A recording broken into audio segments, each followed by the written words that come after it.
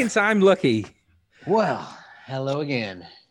Man, I'm so we say sorry hello about again. You have to explain why, though. that. You have to explain why we're saying hello again on episode 1.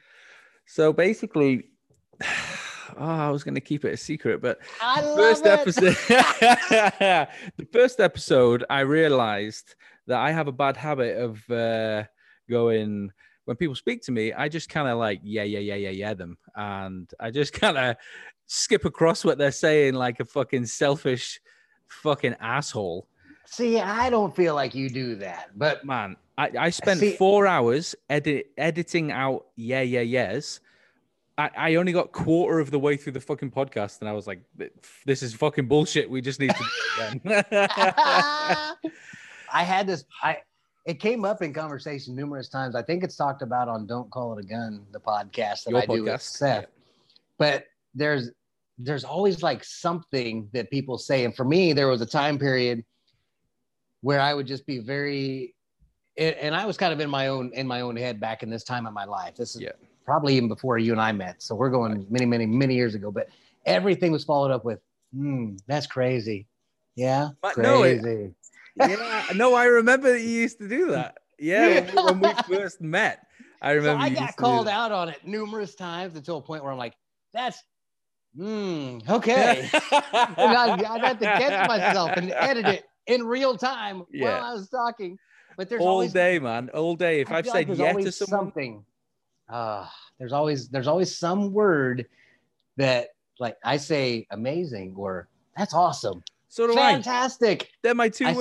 They're my go-to words because I'm fucking positive motherfucker. You know. That's what's up. Let's do this, and it's gonna be awesome. I'm excited to talk all over again, but I get real excited every time we talk. So let's get to it. This Zoom thing, this is a game changer. I know. Do this more often, like.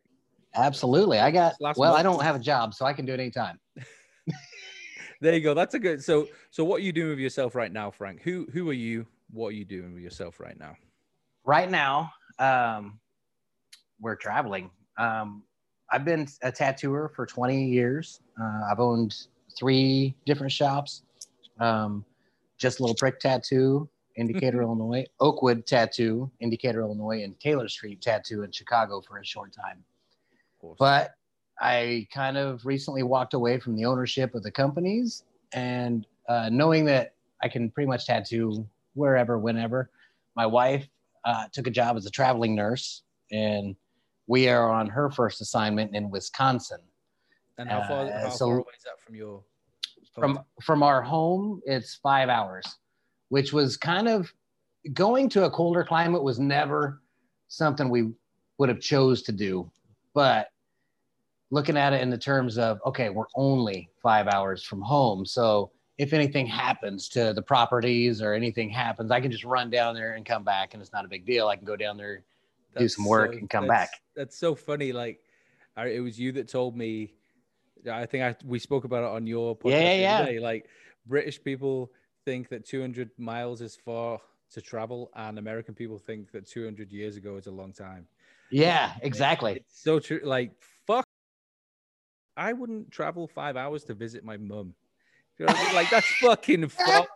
Like, she lives. I live 3 hours away from my mum, and we go like twice a year.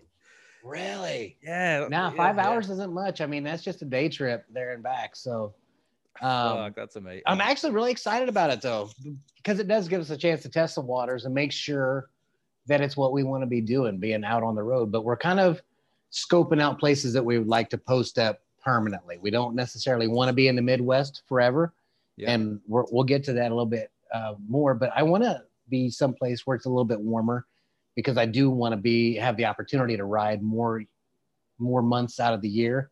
Definitely. But this is a great stepping stone. It's a good first time out the gate. What's that? Legal weed's important.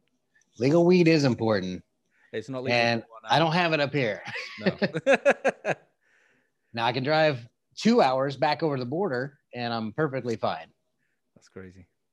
It's fucking crazy.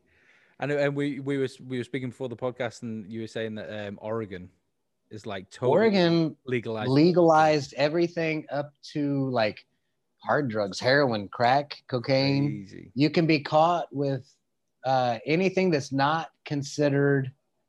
Oh, I'm going to say it wrong, and I'll get fact checked.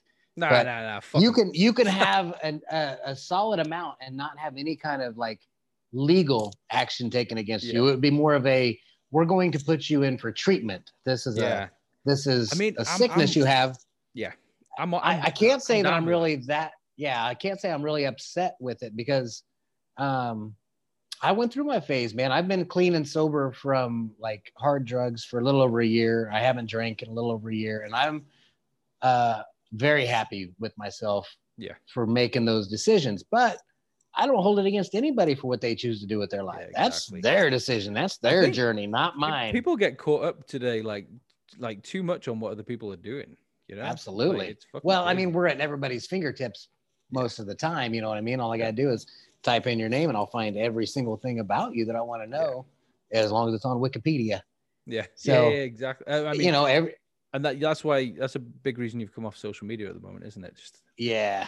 I just needed a break. I needed a break from all the other opinions and all the influencers, you know, whether you like what they influence or don't, you're being influenced. So yeah, definitely. I just had to back away from it and kind of get regrouped and regrounded and, you know, find your center, so to speak. You know what I mean? And that's I totally get you, man. It's something I've been thinking about doing, and I don't know, man. It's like an addiction. Social media. It's absolutely. Right? Especially when it comes to business, you know, like you tell yourself, like, it's kind of like people who fucking, I don't know, alcoholics that are like, I just need to do it to sleep. It's like, I just need social media for business, but really you're feeding your own ego. Always a way to justify the means, you know what I mean? Yeah. Whenever I was a drinker, I just need it because it helps me talk to people. And then I got into cocaine. Well, I just need it because it sobers me up whenever I've been too drunk. I can drive better when I'm on coke. It's a restart button. Is that a factual statement? Maybe in the time, but is it a great statement? A good outlook? Not so much. Yeah. I mean, you want to pass that down to your kids. Yeah. And honestly, social media is kind of the same thing. You don't necessarily want to look at your kids 10 years from now and realize they've never had to leave the house. Yeah. They never had to go outside and experience any life because it's all right there at their fingertips. I'm scared of my kids finding me on social media or, looking me up in like 10, 20 years time and being like, wow, what a fucking dick. I thought you were really cool, but actually you're a fucking dick. I don't see it. I've known you too long. Yeah. Well, how long's it been now? We've known each other. So 5, 6 years? No, longer. I think longer. I think it's probably been closer to 8 or 9. Right. Man, that's crazy. I think. It doesn't feel that long ago both of us being at Elm Street in Dallas and just. I know. What a good time though, right? And oh man, I miss that place. I fucking love Dallas. Everything about it, like just the place Elm Street in general. I love that shop. I love all the guys there. The food, like everything. Whataburger. Yeah, man. You probably don't have that over there, do you? No. You should start Whata Buffalo Burger. Oh man. Oh yeah, nice one. Cheers, Frank. So for anyone that doesn't know, I went through a bit of a fucking breakdown and ended up getting this farm and buying loads of Whata Buffalo. And apparently there's no money to be made. So yeah. That's too bad. I loved it. Yeah, I don't even eat meat, but I loved it. Yeah, I like watching what you do. You're vegetarian now. Yeah, pescatarian. I eat some fish. Right. Okay. Do you feel better? Yeah, I feel great. Yeah. Yeah, I feel great. Because I've been looking the other way. I've been looking at like the carnivore diet. Because I've done that as well. I did that for like 7 years, and then one day I was just like, I'm gonna do it different. Yeah, I just did like meat, cheese. I didn't do any carbs for 7 years. Holy shit. And then I went completely opposite, and it's all potatoes and bread all the time.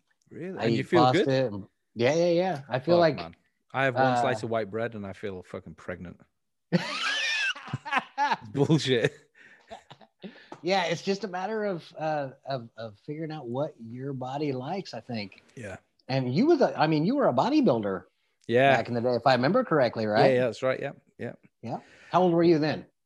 Oh man, I was like 19, 20, Okay. 19, 20, and 21. Yeah. So it's been 4 years ago. What, since No. that? I'm like 30 now. I like had to like double check myself then. Like, Your face was am I classic. 25? Like, fuck. Right. So Math is hard. bikes, ride shoppers Let's or talk about die. them. Let's talk about Yeah, let's talk about some bikes. What are you riding at the moment? What are you working on? Currently, I have this custom construction hardtail Sportster. Sportsters are probably my favorite, like the tried and true, get on it, push a button, and go motorcycle. I totally agree. I've always enjoyed them. I've been made fun of my whole adult life for owning them, and I don't give a fuck. That's the beauty of it. That's the whole point of riding choppers is you don't give a fuck. Whether it's somebody's opinion, what they like, what they don't like, your taste is going to be different than the next guy. And that's the beauty of riding motorcycles. Exactly. You do it for you. Yeah. I mean, it's a pretty selfish thing, but I mean, it doesn't fucking I think hurt it's okay to be so, selfish on occasion. Yeah, exactly. Because who else is going to get the enjoyment out of you riding your motorcycle? Exactly. No one. Exactly. Yep. Exactly. I mean, I love, my dream bike's a knucklehead. Okay. Yeah, I want to build a knucklehead, but I mean, I know they're never gonna. I don't want to say never. Sorry, I don't want to upset anyone, but it's most likely not going to be my daily ripper like my Sportster is. You know what I mean? My Sportster always starts. It rarely breaks down. When I look after it, it's like there's a 95% chance of it breaking down when I don't look after it, and there's an 85% chance of it breaking down when I do look after it. So I think a Sportster is kind of like that prom date. They're just down. They're ready to go. Yeah, get your dick out. Yeah, get your dick out. Let's ride. There's a bumper sticker. You can make it. That's all yours, buddy. Get your dick out. Let's ride. $1 million idea. So you've built a lot of bikes.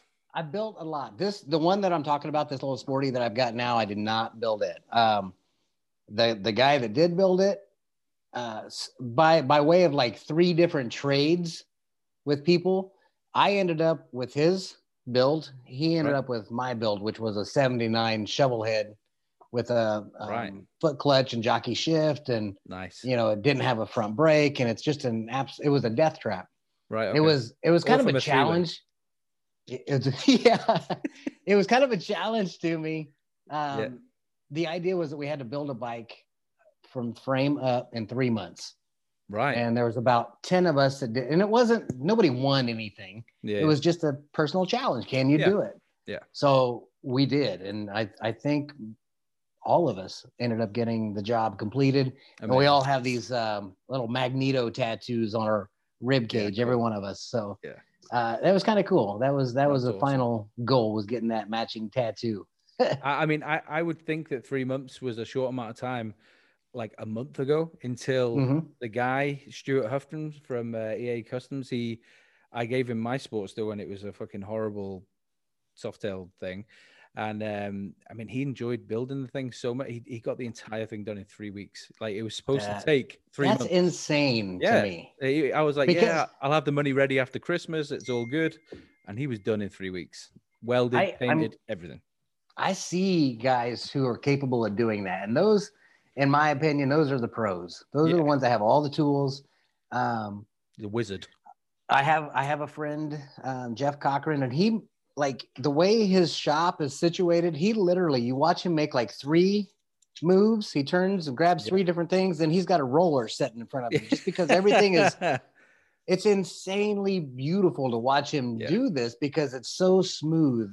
Everything just looks like it's just second nature. And it's just like watching him go for a casual walk. Yeah. And it's like, man, he just makes it look easy.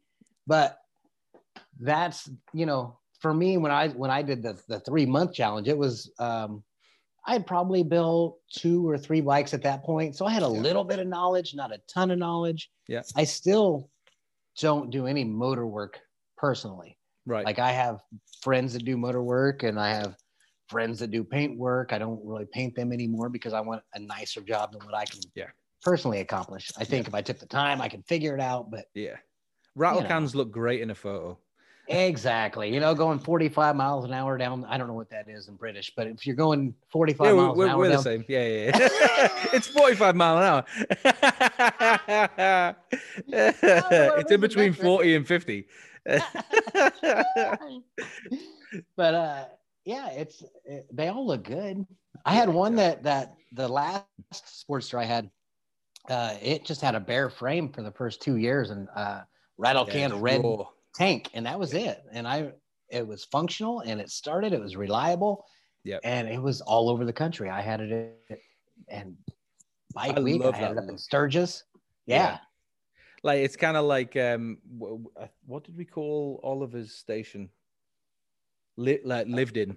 Like his tattoo station is lived in, and it's the same with the bike. Like I've just had that Sportster done. It's all brand new paint and that, but now I've got some nice photos of it. Now I want to ride it, and I want it to look lived in. I want it to be, you know what I mean? I want to fucking ride it. I don't want to show it off anymore. It's just that's it.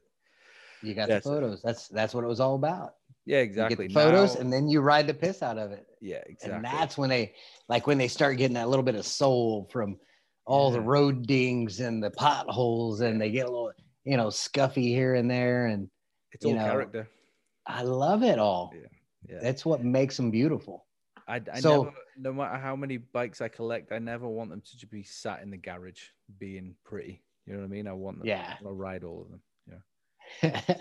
Mine, I've been able to ride them all, and I'm very proud to say that because I've seen so many people that don't. They just sit on them. You had like 9 bikes at one time. Yeah. And that was kind of a standard for a long time, was I'd rotate them in and out. Like, okay, I want to sell this one, and I'll buy that donor bike, and then I got a little bit of money to play with. Or, early on, like we had talked before, like it was just a matter of begging, borrow, and stealing parts, and then forcing yourself. Like I had to learn, okay, I got to learn how to weld, because I can't be running all over town asking people to tack shit up for me. I just have to learn how to do it. And how are your welding skills? Pretty terrible. They'll hold up. They're strong as fuck. They're super strong and not pretty. At all. But I mean, that it's just a matter of what you're going for, exactly. And there are people that can make really, really pretty welds that are strong as fuck. I'm not one of them guys or ladies. Who was it that you told me about yesterday? You said he didn't even my friend Brian Elliott from Black Sunshine Custom. He was he was a great builder in his day. He's kind of backed off of bike building and gotten more into cannabis growing. Right, and cool. I'm so proud of him for it. It's he's been through some physical ailments called Guillain-Barré. It's like a disease that kind of paralyzes you, and then he came back from it. So it's just a little less impact on him. It's not quite as physical and demanding, but he's enjoying it. So but still one of the best welders, fabricators, painters, you name it. Like his stuff. Trades. Yeah, but he did everything beautifully. Just beautiful. I encourage everybody to go and check out some of his work if you get an opportunity. Definitely. It's guys like that, because like I don't know about you, but I don't think I never make bikes a job, because anything I make a job, I always end up hating. You end up hating it. Yeah. And so that's one reason I would never do. And also, like, there's guys like that they're just putting out such fucking amazing, beautiful stuff. Like, there's no room for me to try and fucking. No, that's not true. And like, that's not true. I mean, like, the thought of like learning another trade now after 10 years of learning this one, and then oh man.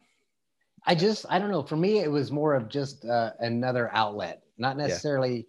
There's sometimes I sit down and I just draw for fun. I didn't used to do that because it was my job, and that's how I viewed it. Like, I'm not drawing unless I'm getting paid. Yeah. But now I sat down just for the sake of drawing, because I don't have a line of people waiting to get tattooed, and I'm learning like, oh, I was actually enjoying that, but the payment was just a benefit. Yeah. So if you build a bike for yourself, or you design a bike and you turn and sell it and you make a profit, you have in turn turned it into some sense of a business, whether you like it or not. But exactly.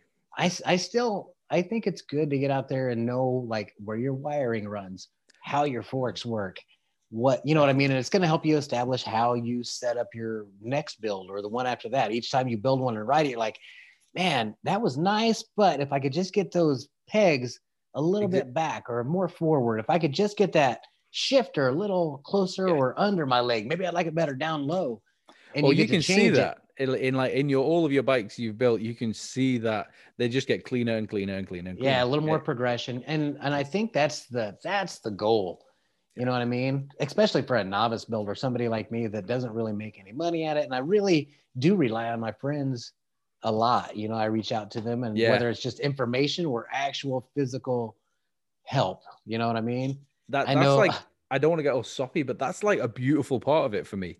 Like I love, I'll fucking steal an oil, but like an oil bag off you, and then you'll need something off me next time you're building. Like I just oh yeah, love that. And I say put that good karma out there. If you see one of your buddies struggling and they need something that you have, set the money part aside, because eventually they're gonna come across something you need. So just in an effort to get that good karma started, just start handing out little bits and pieces as you can along the way when somebody needs it, because you'll be that guy who's like, man, I just need a tail light. If I could just find this honeycomb tail light, life would be complete. Yeah. And then one of your buddies would go, oh, I just picked up this honeycomb tail light for $80. That literally happened. That literally happened to me with the Sporty. I wanted some white grips, but I wanted them to be like fucked up. I wanted them to be traveled. I didn't want them to be fucking pearly white. And the exact same thing happened with a friend of mine, Luke. Like I would talk to him about him, and we're always lending each other things and helping each other out. And I'm like, I want these fucking grips. I can picture them in my head, but I think I'm gonna have to buy some white ones. I'm gonna have to fucking kick them around the yard and run them over or something. And he just pulled them out of his drawer, and he was like these. And I was like, fuck. Exactly like that's the one. Fuck. Yeah, it's a good feeling. Fantastic. So what was your first bike you built? First one I built, I bought the donor bike. I'm going to try to remember some dates for you. It was probably 1993 or 4 is when I bought the donor bike, and it was a running chopped XS 650 Yamaha, like a 72, 75. Right, okay. Depending on if you look at the frame or the title or the motor. It could be any of those numbers. They never really matched. But somewhere along the way, somebody had like a frame, a molded chopper frame, raked, hardtailed, ready to go. And it was just kind of a move the engine over or move all your bits over, the wheels, the front end. Yeah. And that became what was going to be my first build, was the transition of moving all of these donor bike parts to a new frame. Yeah. And then I did my very first paint job on that bike, which was hideous. What color? I want to build a bike. It was Kawasaki green. Is right. Frame, tank, fender, you name it. It was all green. Oh man, and so I wrote it. I had a few buddies help me out on it. We made some really cool pipes, I had little flappers and all these cool little things. I did a foot clutch on it, which at that time I had never rode. And mind you, it took me, I probably had the bike 6 or 7 years before it was ever rideable. Right, so I kind of, little at a time, put a little bit of money and time and effort into it. And then all at once, like my buddy is like at the final stretch, within, I feel like a week, they were like, you ever going to finish that? I'm like, oh man, I'd love to finish it. It's just, I don't have this or this. And then everybody's like, and all of a sudden it's like, bling, here's a bike. So that's why I fucking love it. And I rode it maybe 2 or 3 years. It was my only bike. And then I changed the paint, and then I, changed the front end, and then it's had a bunch of rebuilds since then. And then I recently just actually gave it away to a friend of my son. So how long do you have that then? Like 20 years? Yeah. Yep. Almost 20 years. Awesome. Yeah. Awesome. The intention was, being it was my first bike, I was going to pass it on to my son. Right. But the more times we reworked it, or the more times I cut and hacked and welded. Yeah. It just got more and more crooked, a little bit more and more off, a little more and more dangerous. Yeah. So the very first time I built it, I didn't understand like lasering down the backbone and finding center of the front end or any of this business. I had just started assembling. So literally, it wasn't until maybe 8 years later that we finally pulled a plumb bob on it and realized this front end. I always rode it just like one hand on jockey shift, one hand pushing against the right handlebar. Right. Okay. So the front wheel was 1 1/4 inch off center to the frame. 1 1/4 inch. It's like the whole front was way over here, and I was just kind of like pushing again, but it's just how it rode. I didn't know anything else. So I rode the piss out of it like that. It's a fucking death trap. Like so many people are like, oh God, why would you want to ride that? It's a fucking death trap. It's like, I know. That's why. I don't care how reliable your Jap bike is. Well, sorry, even though we're talking about Jap bike, but that's usually the argument. I mean, there's another so a lot of people do that. I did that. I customized, built / whatever, a Jap bike, and then, but the whole time I wanted a Harley. And then, I moved to Harley. And then, would you ever go back to a Jap bike now? And I'm not starting a slating thing with. I'm just. I would. There's a few that I really like. There was a Honda put out a few. Honda put out a few bikes that were they were built phenomenal. You know what I mean? Mm-hmm. The Shadows and the Aces, and there's a few. They do run versions. forever.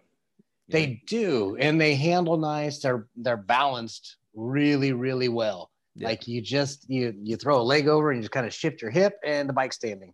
Yeah. And on the Harley, you really like put some effort into it. You get it up on, but that's where you feel like you're on a Harley, like you're part of it because you're working the thing. Yeah. And on a Japanese built bike or something that's a little bit more streamlined and balanced differently, they just kind of stand up and there's really no effort to them at all. It's like all the levers are really soft and squishy and just float like clouds. You're like, man, I don't really feel anything. Yeah. So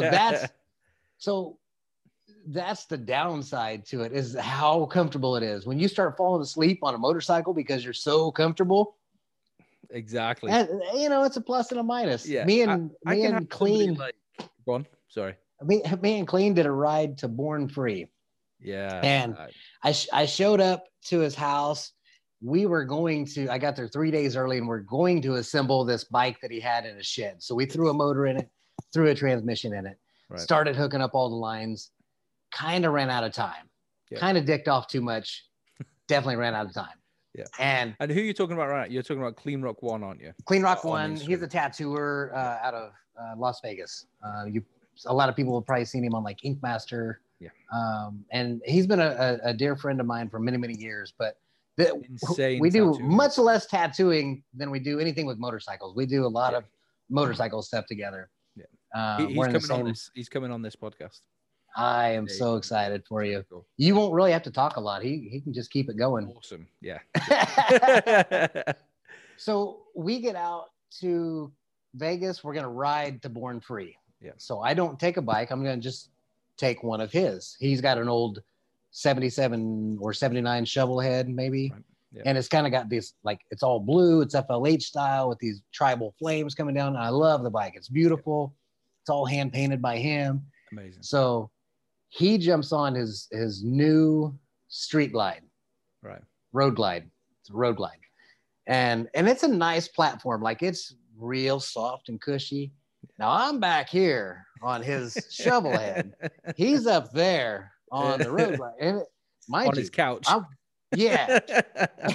And we get to the first stop, and I don't know, we may have been riding an hour or so. Yep. And I'm like, whoa. I'm wore out, man. That road, like, it about killed me. So the road has all these like little grooves in it, as part of the texture, but his little tires kind of get in there and like fishtail on the back end. So I'm really like hanging on, and he's just up there like, making, and he's like whoa, man, was that nice or what? I about fell asleep in the first half hour. And I'm all disheveled, and I'm like, you what? What do you mean you almost fell asleep? So we ride on, we get out to California, and we pull up, and it's like raining, and it's nasty when we get there. So I ride the bike most of the time. Halfway back from the event, he's like, let's go ahead and just switch bikes. I'm like, man, this thing it's beating the snot out of me. It's just not. So I get on this new road glide, and I'll be God damned if I ain't about falling asleep. Yeah. Now, he's up front now, and I'm watching him, and he's handling this bike like a pro. The one that I just beat the piss out of me for 2 days. I'm pissing blood because he's on it. It's like it is a part of him. It's exactly. Like, yeah. So I almost guarantee if you bring that up, he'll say, "Oh yeah, Frank fucking hates that bike." Ah! I don't hate the bike. I love the bike, but that experience, like the difference in those, they're both Harleys. Yep. 77 to 20. I don't know. I think it's probably a 2017 or 18. Like it's a newer one, but it's so nice. I'm like, I just don't know if I could have one of these. Like, it's too nice. I'm still used to like clicking the bugs out of my teeth, and I'm just now getting used to a street glide, little short fairing that I can peer over. Yeah. You know, and I've never turned the stereo on it. It has one, but I've never turned it on. So I'm not like, I'm not into the baggers yet. I'm not Bagger Nation Frank, but you haven't got any Wolf t-shirts yet.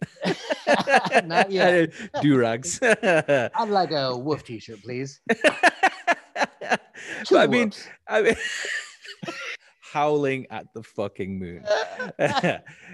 Live to ride to live. Thank you. That's it. And what was I gonna say? Fuck, you threw me off.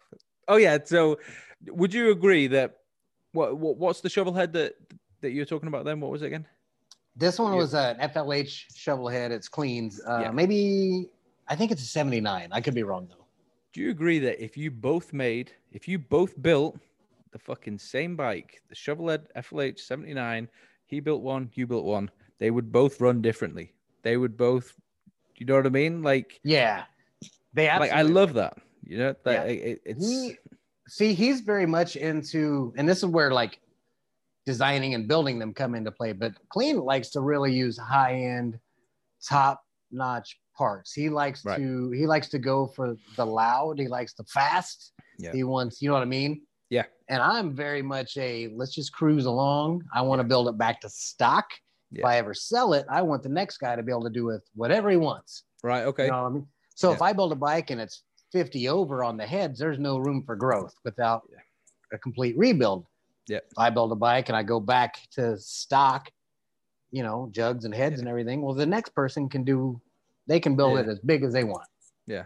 Okay. So that's where our, like, just knowing him, that's the two ways that he and I differ. Yeah. But I think it's across the board. I don't know what that was. I think across the board.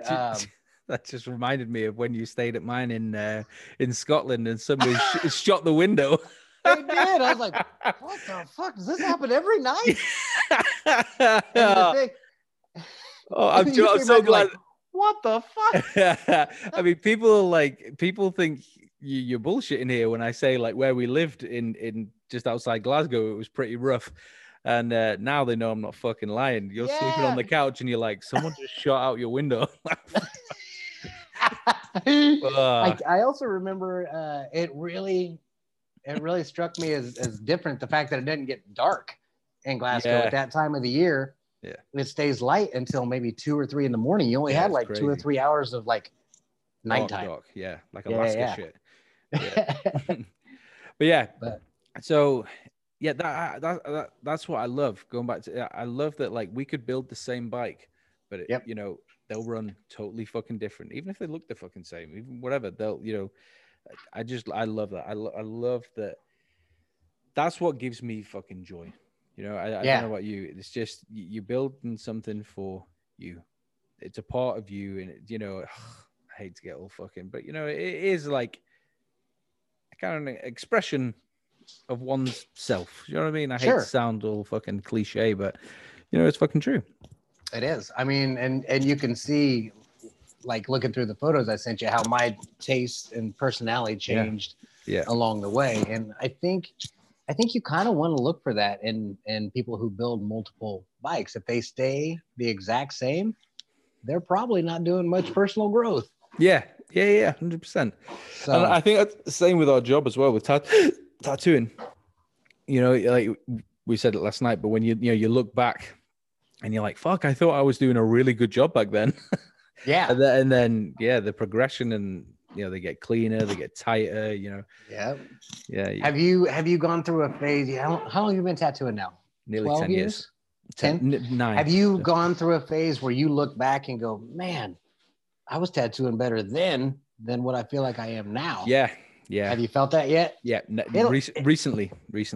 I'm looking at older stuff and I'm trying to place like where I was mentally. Like where was I at that I was producing work like that? What was I striving to achieve at that time? Yeah. But there comes a point when you get comfortable and complacent, and then you're like, doesn't even matter. They're just coming to me for my name anyhow. They don't even care what it is. And as long as you've done it clean and you know it's going to last forever and it's not going to change, you're like, well, I've done my job. And you know that it's not your best or it's not your all, but you're still like, Yeah. I've been there, any of my clients listening to this right now, I'm just agreeing with him. Just agree. I'm just ignore him. Just no, I've felt definitely. I am like Germany.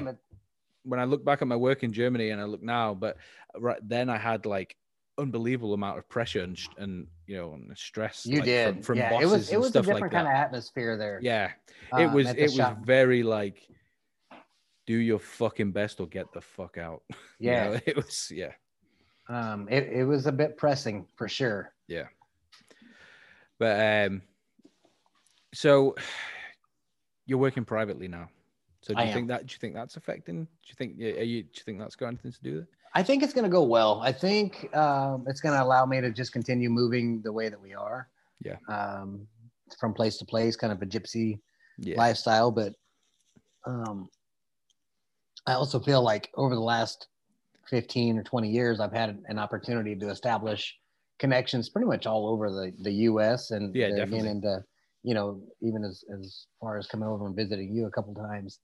So it's not beyond the idea of just going in and doing shift coverage at different shops randomly around the U.S. And I've always done it as guest spots where it was like, hey, I'm going to be coming to this town and accepting tattoos, where this is going to be a little bit more on the humble side. We're not expecting people to know that I'm going to be like coming there, but just randomly coming into a street shop like, hey, do you guys do walk-in tattoos? See, that's another thing I miss, like, I'm jealous that you're going to get that. I'm kind of excited about it because I haven't done most of 2020. I haven't really done any walk-ins. Yeah. For the last few years, that's all I did. I wouldn't accept any appointments because I was trying to like do smaller bodies of work, not really stretch out too far. Yeah.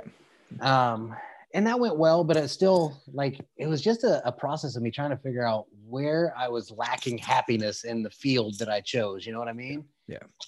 It's easy to be complacent. And when you get to a level of whatever industry you're in, to where you're not having to think about it, it's not keeping you awake at night. You're not hearing the sound of the machines like when we were early on in our careers in our sleep. You know what I mean? Like it was all consuming. Last thing you thought of before you went to sleep, and the first thing you thought of when you wake up. Absolutely. Or you beat yourself up for multiple days at a time over a tattoo that you knew you could have done a little better. Yeah. That kind of sheds after amount of time, and you start getting complacent. I think there is a bit of bikes. Yeah. It translates to both. Yeah. But I think there does come a little bit of an ego with it, that sometimes maybe we got to check that. And that's the point that I'm at right now, is putting a hold on my ego, checking it a little bit, and not letting my life be ran by it, by how many likes and shares I get, how many people commenting. When you remove that, it's a real humbling situation. Yeah. And I'm finding outlets like this, like doing our podcast and then coming on your show and doing yours.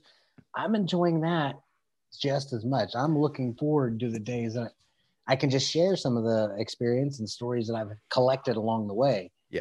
You know what I mean? I don't have to be actively doing things all Definitely. the time. I've done lots of things. Yeah. So I'm Yeah, I not mean, done because doing things you've been either. traveling, pretty much your whole career, really, haven't you? Most all of it. Yeah. I only had Yeah. like 2 years where early on when I was Yeah. pretty well dead set on being at home and learning, Yeah. that's where Same. I was at. So after that, then I started stretching out and hitting local shows. Then I'd go further, and then I started flying out to them. Yep. But I was doing maybe 6 shows a year, which I felt was pretty active. Sometimes I'd do more, and then throw in a couple guest spots here and there. And then a few years later, adding more shops to that, Yeah. to where I owned more, and I was traveling back and forth to Chicago. Yeah. And it just got to be overwhelming, and the reward was Did not that shop really have anything to do with Rolo? Yeah. That was his last shop that Yeah, he worked that's in. what I And thought. it was shortly after he passed that I bought into it. Yeah. And needless to say, it didn't work out for me. Yep. The shop is still up and running. It's a very well known. It's a great shop. It's wonderful. It's just not my shop anymore. Yeah. And I'm okay with it. Yeah. And now I've started doing a thing like just yesterday. I got with the guys at Oakwood and decided that we could continue to critique each other and work with each other and draw. Yeah. So I sent each of the guys just a recent tattoo I had done. Cool. And just asked for like a Mike Wilson style critique. Just mark it all up, draw on it, show me what you would have been different. Yeah. Let me see it from a different set of eyes on what the outcome could have been. Yeah. And man, that was a great day for me. I had a really good time with that. I've recently started doing the same. I don't know if did you see the Joker portrait that I did, the color portrait of the Joker guy? I haven't. Anyway, so I recently did this color portrait. I haven't done color like that in a long time, and it was the first tattoo in a while. I did it, and then I contacted like 30 of my friends around the UK, and I was just like, just give me the fucking most brutal, horrible critique possible. Like, I want you to tell me the bad points. Don't tell me the good points. It's right. And it fucking helps, man. It really, really it helps, does. And there's a lot of stuff that I think we just kind of look over. Like, I didn't really notice that little area, but when they started breaking them down, and these guys have been doing an amazing job. You know what I mean? Going from me critiquing them for a number of years to, and we did always work well. I was always willing to listen to what people had to say and take, commentary as we were drawing. And that's what I think made us stronger artists, was sitting around one table, all of us drawing together. I see the same thing like at Trader Bob's. It was really well known for doing that. They had a huge table in the back and we all drew together. So awesome. pass the paper, the drawing around. What would you do here? How would I do this? How do I get this little fold or ripple in here to look nice? See, that's what I miss. Like working privately, like it's amazing. This is what I'm dealing with, and I'm having to figure out how to be creative. Yeah. Also, in the current day and time, how can I be respectful? You know what I mean? Yeah. There's some places I'm just not going to cross lines. You know what I mean? Yeah. And so it's a different time, different era. We have wonderful technology, so many people just like this that we can do. So many people are going private now. Like I know, it's crazy. Let's talk about like travel. Like obviously, America. You've got like you were saying about us jumping from country to country. You jump from state to state. What's the furthest you've ridden on a chop? North Carolina. It's about a 900-mile ride from Illinois to North Carolina. Right. I think I'd have to look at that. So did you do that in 2 days or? Typically, the event was called the Smokeout, and it's a pretty well-known like novice builder bike show, bike rally, and it was a lot of. Do you guys have the Horse Backstreet Chopper magazine? Yeah. Okay, so they're the ones who put this rally on. That's their show. Awesome. And it was a lot of skinny tire, stock rake choppers. You know what I mean? Yep. But then the next time I went, it was a lot of more stretched, longer, more 60s, 70s Huggy Bear style front ends. You know what I mean? Like really stepping out a little bit. So that's when it really piqued my interest, and I started riding out, and I build these bikes and either ride one and trailer another one just as a show bike, or Awesome. whatever the situation may have been. But that, yeah, going to Florida to Bike Week was one I really enjoyed doing, and then I would trailer a bike maybe to Vegas, and then ride Vegas to California for Born Free. Okay. So coast to coast, all the way from Yeah. ocean to ocean. Born Free. That's like, it's like kind of like what's the word? It's the holy grail now, isn't it? Like, Yeah, probably one of it's the creme de la creme of the bike shows. Yeah, I can't wait for next year. And I feel like it started out as just a really, really small, and I could be off base, but I feel like it was a really small kind of a social gathering of really nice bikes, and then it just blew up. Yeah. And that's the one that everybody wanted to be at. And I've been fortunate enough to go 2 or 3 times. I've been out there. You think you'll go next year, as long as the world doesn't end with COVID? I'd like to. Nicole for my birthday had bought us tickets to go out there. Oh man! And then they just didn't have it. So I have a really nice plaque with some wristbands and stuff on it but hopefully we can make it out there. That would be ideal. That'd be cool. We could maybe do like maybe meet you somewhere and then ride out. Because your wife, she's got a sports tour as well, right? Yes. We're actually building one. The one that I currently have, I just put a Springer front end with a front brake on it. Yeah. So she'll end up riding that one, and then the one I sent you a picture of a frame, lead sled frame, and that's the next one in line to get built. It's kind of been shelved for a little bit as I've been reorganizing how I'm doing like tattooing and how we're traveling around. So it's just kind of being held up temporarily. And has she ridden? Does she ride? Like, has she ridden? No. She used to ride dirt bikes when she was younger. Oh, so cool. I don't think she'll have any issue with relearning how to ride. And it's a small platform, so it's easy to maneuver and handle, and exactly, lightweight. Awesome. Is that an 883? 1200. Oh, right, cool. Yeah, awesome. And it's a standard 1200, not like a stepped up. Like the one that I'm getting ready to do is a 883 with a 1200 conversion kit. Right. Okay. Cool. Amazing. So what is it like? How far are you riding over there? Because we talked yesterday, and you have about, what is it, top to bottom of the island? 9 hours? 13. 12 hours. Yeah. 13. That's right. Okay. Yeah. I mean, and even then, it's a weird ride. You know, that would be a straight. You know, I don't know where you are. You can ride like 13 hours and cut across and go different, totally different way. When you drive from the bottom up to John O'Groats or wherever the top is, it's just, you get up there and you just kind of ride back, and it's just, it's not like out there, I mean, where I am in Cumbria, man, the roads are crazy. They're just, you come off the highway and then you're riding through all the fells, and you've got like twisties and you've got straights, and it's just the mountains and the fucking like the lakes and stuff. Yeah, it's amazing. Like, sounds beautiful. Yeah, I prefer to ride in the countryside, like that kind of thing. I'm not really like. Do you like to get into it and ride fast? Do you Do you know what? I'm not a speed guy.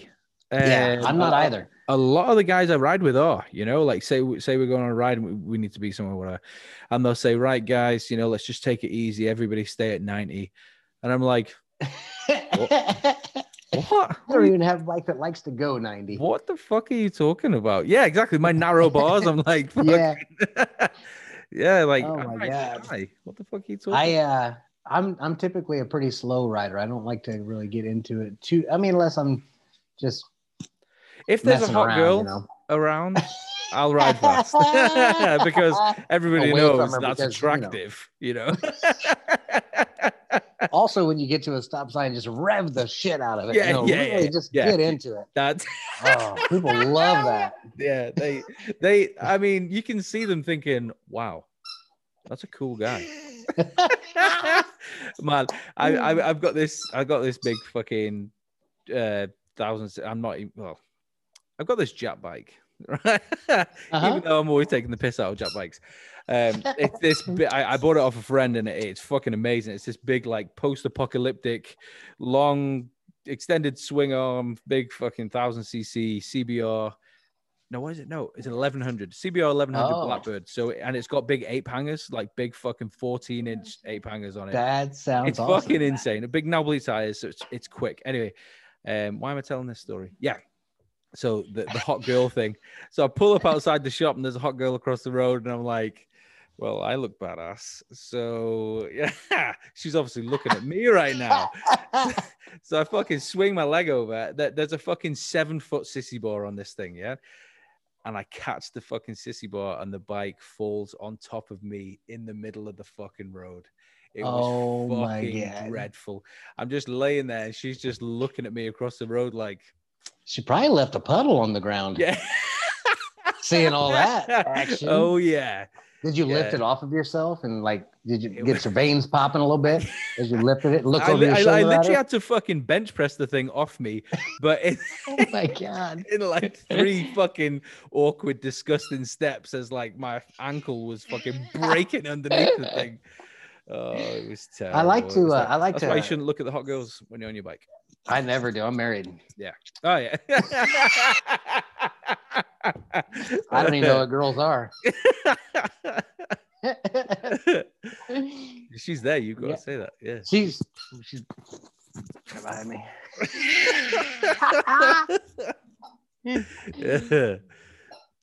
But yeah, it's where's we at? Oh, you're talking about the bike falling on you. Yeah. So basically, I made this girl squirt all over the place. Oh, yeah, absolutely. That's the only thing I could think of how that would end. Is there any other way that story's gonna wrap up? Of course, it ends with her just fucking creaming all over the sidewalk. Oh, creaming. Fuck. Yeah. So. Yeah, that's how that ended. She came, I came, we went home, and hopefully never talked about it again till right now. Oh, fuck. Have you got any fucking horrible falling off your bike, dropping it? Because I'd literally just finished the day before this happened, like being horrible to my buddy was like, yeah, I fucking dropped my bike again yesterday. And I was like, how the fuck do you keep dropping bikes? Like, I've never dropped a bike before. How do you drop a fucking bike? And then I fucking nearly killed myself. I do remember when I was younger, I was on a Kawasaki Vulcan 800. Right. So this is probably mid 90s or so. Okay. And I was coming around, like I was at a stop sign, and I turned, and I got too far on the shoulder. Well, my foot didn't reach the ground. Like there's like a little drop off of the road into the gravel, and then it was ditch. And my foot went, and it just kept going. Yeah.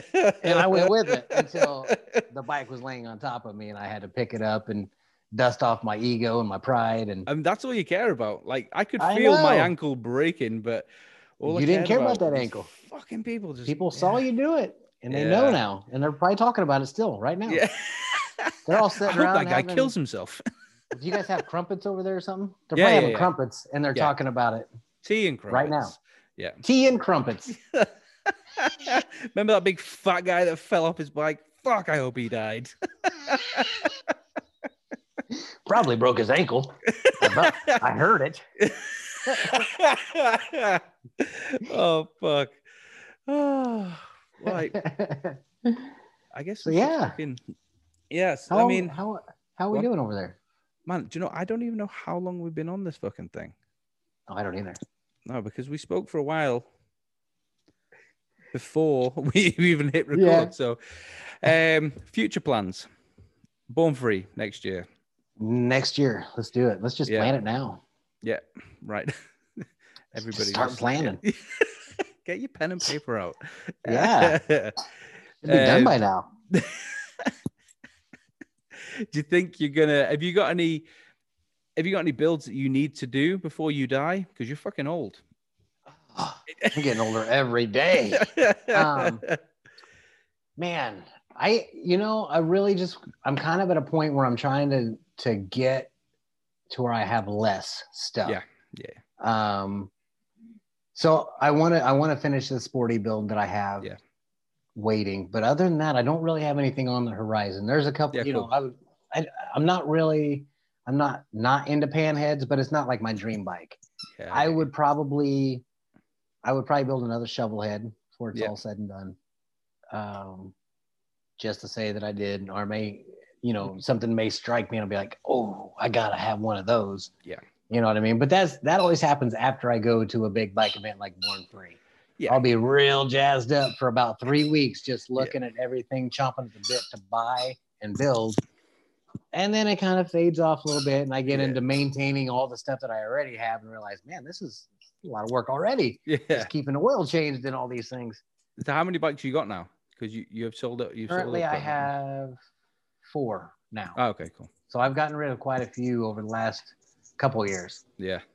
Yeah, I sold a couple of the vintage ones. I had the 51 flathead, little 45 cubic flathead. And I had a 47 flathead that I sold to our friend Oliver Peck.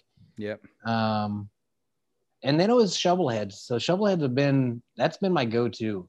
It was like, would you say that's like your favorite motor? I think so. It's the one that I'm the absolute most familiar with. You know, if there's something that goes wrong or a tick or a ting or a noise, I'm usually pretty good at figuring out where to start looking or whether it's even important enough to look into. Some people hop on older bikes and are like, oh my God, what's all that tapping and clicking in there? Oh, it's supposed to sound like that. No. Yeah. That's what they sound like. Yeah. Oh, I don't know, man. It just sounds like it's going to fall apart. Should I take it in to get the oil changed? I mean, Oliver Peck, his collection is just off the fucking... I would like to see what it looks like currently. Yeah. Like we were talking yesterday. There for a while, every time I would see him, the number would almost triple. Yeah. And it was like... For as long as I knew him, I didn't realize he was into bikes. I didn't realize he was into building them and designing them and all that stuff. And then all out of nowhere, he's got like 12 bikes. I'm like, what? Have you always had bikes? Yeah, man, always. I love bikes. and then he's got 112. Oh. Yeah, then he's got 100. Like he bought his house is a warehouse, so he has a living quarters inside of it. Sick. Did you go there? When I was there, he was living in like a bungalow. Like it wasn't. I didn't see that. I didn't. See the warehousing. Well, he ended up getting rid of that, and he built the compound. It's where the screen printing shop is. They have their home there, and then so that it allows this great big aisleway around where they built the house inside. You know what I mean? So it's a big hallway inside of it, and they're just lined all the way down. All these hallways. Amazing. It's insane. And are they all predominantly Harleys? Yeah, almost all of them. And he's got like certain. I think he just wants one of everything. Is what his ultimate goal is to have. This year made these bikes, and I got to have those. And this year they made these bikes, and I got to have one of those. Yeah. And he's definitely working his way toward it. I get it, man. I totally get it. Like I've made it. Yeah, definitely. I've made a choice now that I'm not selling anything. I'm not going to trade. I'm just going to collect, Yeah. Like we were talking, I'm fucking terrible for parts. Buying parts I don't fucking need. Obviously, I've got the parts shop. So it's like my excuse, really. What's your favorite motorcycle part to collect? Oil bags. Oil bags? Yeah. Oil bags and seats. Gas tanks and seats. Yeah. Gas tanks are fucking dear here. Like I've spoken hard to get a hold of? No, they're easy to get a hold of, but they're fucking dear. Like when you're looking for that really good deal. Whilst you're fucking scavenging. I speak to some guys out, your way, and they're like, yeah, I picked up this fucking amazing fucking whatever peanut tank, whatever, and for $30. I'm like, that would be $230 here, like in that same condition. Fucking. I wonder what the difference is. I don't know. There's more of it where you are. Yeah. We're so small. Yeah, a little more saturated. Yeah. Yeah, exactly. That's why you just need to get into getting those containers full of parts. That's definitely the plan. Yeah. This COVID just fucked everything up. I know. What is? Have you done any international shipping for anything? Yeah. So since COVID. just before. No, yes, I have. During our first lockdown, I shipped a whole load of parts from North Carolina. Okay. No issues getting them? No, I mean the tax when they arrived. So basically, I was buying parts off this guy, and I was basically getting everything for like, for a pretty hefty discount compared to what they are here, so I could buy them, make a profit, blah, blah. But then the tax that I have to pay when they land here, that was pretty much the profit. So I broke, I broke even. But once we do the containers, that's going to be a hell of a lot better, and we've got the much shop easier. And that. Yeah, definitely. Yeah. So yeah, that's next year. So that's what I'd like to do. I'd like to do our first container and Born Free like next year. Do it all in one kind of trip and just maybe document it. Maybe You have a few parts at your shop, right? Like how is your shop set up exactly? If you were to walk me through the front door. So you walk in and there's like a barber chair, and you got a waiting room on your barber chair on the right, waiting room on your left, and like around you there's just too many to count. Just like vintage helmets, like old open faces, and just loads of vintage helmets. Carry on, and then you come into kind of the bike shop, the parts shop, sorry, and it's just Harley parts, man. it's just littered with parts that, oil bags, wheels. We've got a whole section for seats. But right now, I'm not actually selling anything. Right now, I'm in the market. I'm just buying. Yeah. Because when I first opened the shop, we were doing so well selling online that like it's saturated where you are. There's a plethora of parts everywhere. Absolutely.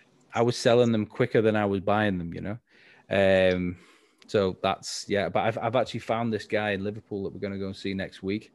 And he's apparently just got a warehouse just full of pre-shovel head That's awesome. Harleys and parts and that. So hopefully we've struck gold there, but and then carry on through to the back room. And that's going to be the podcast room and chill out room and shit like that, masturbation station and all that stuff. And well, who doesn't have one of those at work? And then upstairs you've got the tattooing and piercing. Okay, so that's cool. It's kind of just piercing. No. I've got a friend in piercing. She's really good. And it's just kind of just a fucking, it's just like a shop of kind of like what Oliver's done, apart from I don't live there. It's just a shop full of the shit that I love doing. And it sounds it sounds exactly what he's got going on. No, that's sick. That's awesome. Have you got a list of other people you're wanting to chat with on the podcast? Yeah, we've got Clean. We've got oh fuck, she's called Taylor something. I don't know how to say her second name. So Taylor, I'm so sorry, but it starts with a D and it ends with a GH. So I don't fucking know, but I'm gonna ask her next when we actually speak. I'll ask her. But so she's coming on this weekend. I'm actually recording the podcast with her, so that'll probably be released next week. And then I've got a lot of UK guys. I'm like really good. I've got my friend Steve Smith, Chopper. Steve, he started off like what was it? Chopper Steve's Shine Shack. So he was just polishing parts, But then he got a lathe and he started fucking making all these amazing parts. And he's a super cool guy. We've got Lucky Luke from down in London. He's got like a similar setup to me actually. We kind of opened it just after I opened mine. He's got like a showroom in London. And he sells. He's got some insane pan heads and flat heads. Like. I don't know where the fuck he gets these things from. They're just treasure. Do you know what I mean? Like I'm sure Harley Davidson actually did a video of him, and he was explaining how like he sees all the parts as like antiques that he kind of collects, and he's a cool guy. He'll be coming on. We've got Clean. I've got a few others that I want on, but I don't want them to hear and be like, ha. Dick. As if I would come on that. Well, that's fantastic, man. I'm cool. So excited for you doing this. Man, thank you so much for doing it again. Absolutely. We can talk every day if you want. Amazing. I don't have much going on. I'll definitely get you back. I mean, and when you come over, we'll definitely do like an in-person. Oh, we can do a podcast. sit down in person. That'd be great. Exactly. I think I'm just going to keep it like this. So during this COVID, not because nice. not because I'm particularly worried about, but just because it's easy. It's convenient. Yeah, exactly. It rules out the no, I can't do that. Yeah. Too close. Yeah, exactly. Yeah. Put your mask on. So, we should probably actually stop this, put masks on, restart, get a third one going. Let's do it. Yeah, let's do it right. We'll do one for the other side. Yeah. Right. Social media handles. I know. Well, I mean, I know you've come off, but you've got an Instagram still, haven't you? Yeah, I do. Yeah, it's Lil Frank, LITTLEFRANK _ Oakwood, OAKWOOD. Lil Awesome. Frank _ Oakwood. And that's where people can check out your tattoos. And you can look at tattoos. That's I'm not interacting with it as often, but yeah, there's plenty of content to look at the overview of tattoos and motorcycles and just my day to day and my wife and I. And your podcast? Don't Call It a Gun, the podcast. Basically, it's just the concept is funny stories from the tattoo shop. You know what I mean? And so we've just reached out to several artists along the way and done little interviews, kind of like this. Yep. Just kind of getting people to recall different things that happen in the day in the life of tattooing. Yeah. More of a comical sense rather than so mundane. Yeah. Like when the client passes out and shits on your shoe and stuff. Yeah, that's the good stuff. The sexy stuff. So you gonna clean that up? Oh, I'll do it then. That's fine. Awesome. Thank you so much, dude. Thanks for having me, man. That's definitely. I'm sure it's been like an hour now. So I think. Oh, it has to be. Maybe 2. Who knows? Hopefully. I don't know what it is in metric time. I think it's like 45 mile an hour. Or I think it's 90 minutes for every 60. I don't know. Something like that. It's something American. It's something very standard. That no one else uses. Someone's kicking up a fuss. Awesome. Right, dude. I'll leave you to it. Thank you so much for coming back on. Have a great day, buddy. Yeah. Or evening, rather. Yeah, you have a great day. All right. Right. Bye-bye. I love you, dude. Love you, buddy. Bye.